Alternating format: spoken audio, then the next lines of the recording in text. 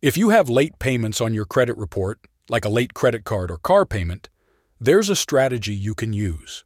Instead of trying to get these late payments completely removed, you aim to have them changed to paid, never late. Here's how it works. You challenge the late payment with the credit bureaus. You're essentially asking them, can you double-check this? They have 30 days to verify the late payment. If they can't prove it, or if they don't do it in time, then they might update your report to show that you were never late with that payment. Now, why is this better than just wiping the late payment off your report?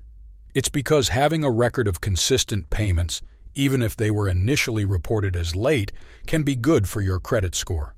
It shows a history of eventually paying your debts, which is important. On the other hand, if you're dealing with a charge-off, the approach is different. Here, you might want to aim for a complete deletion of the entry from your credit report. A charge-off is a serious negative mark, and removing it entirely can be more beneficial. Remember, improving your credit score is about smart strategies. It's not just about removing negative marks, it's also about showing a positive payment history. By understanding these nuances and taking the right action, you can work towards a better credit score. It's a process that requires patience and careful attention to detail, but it's definitely achievable.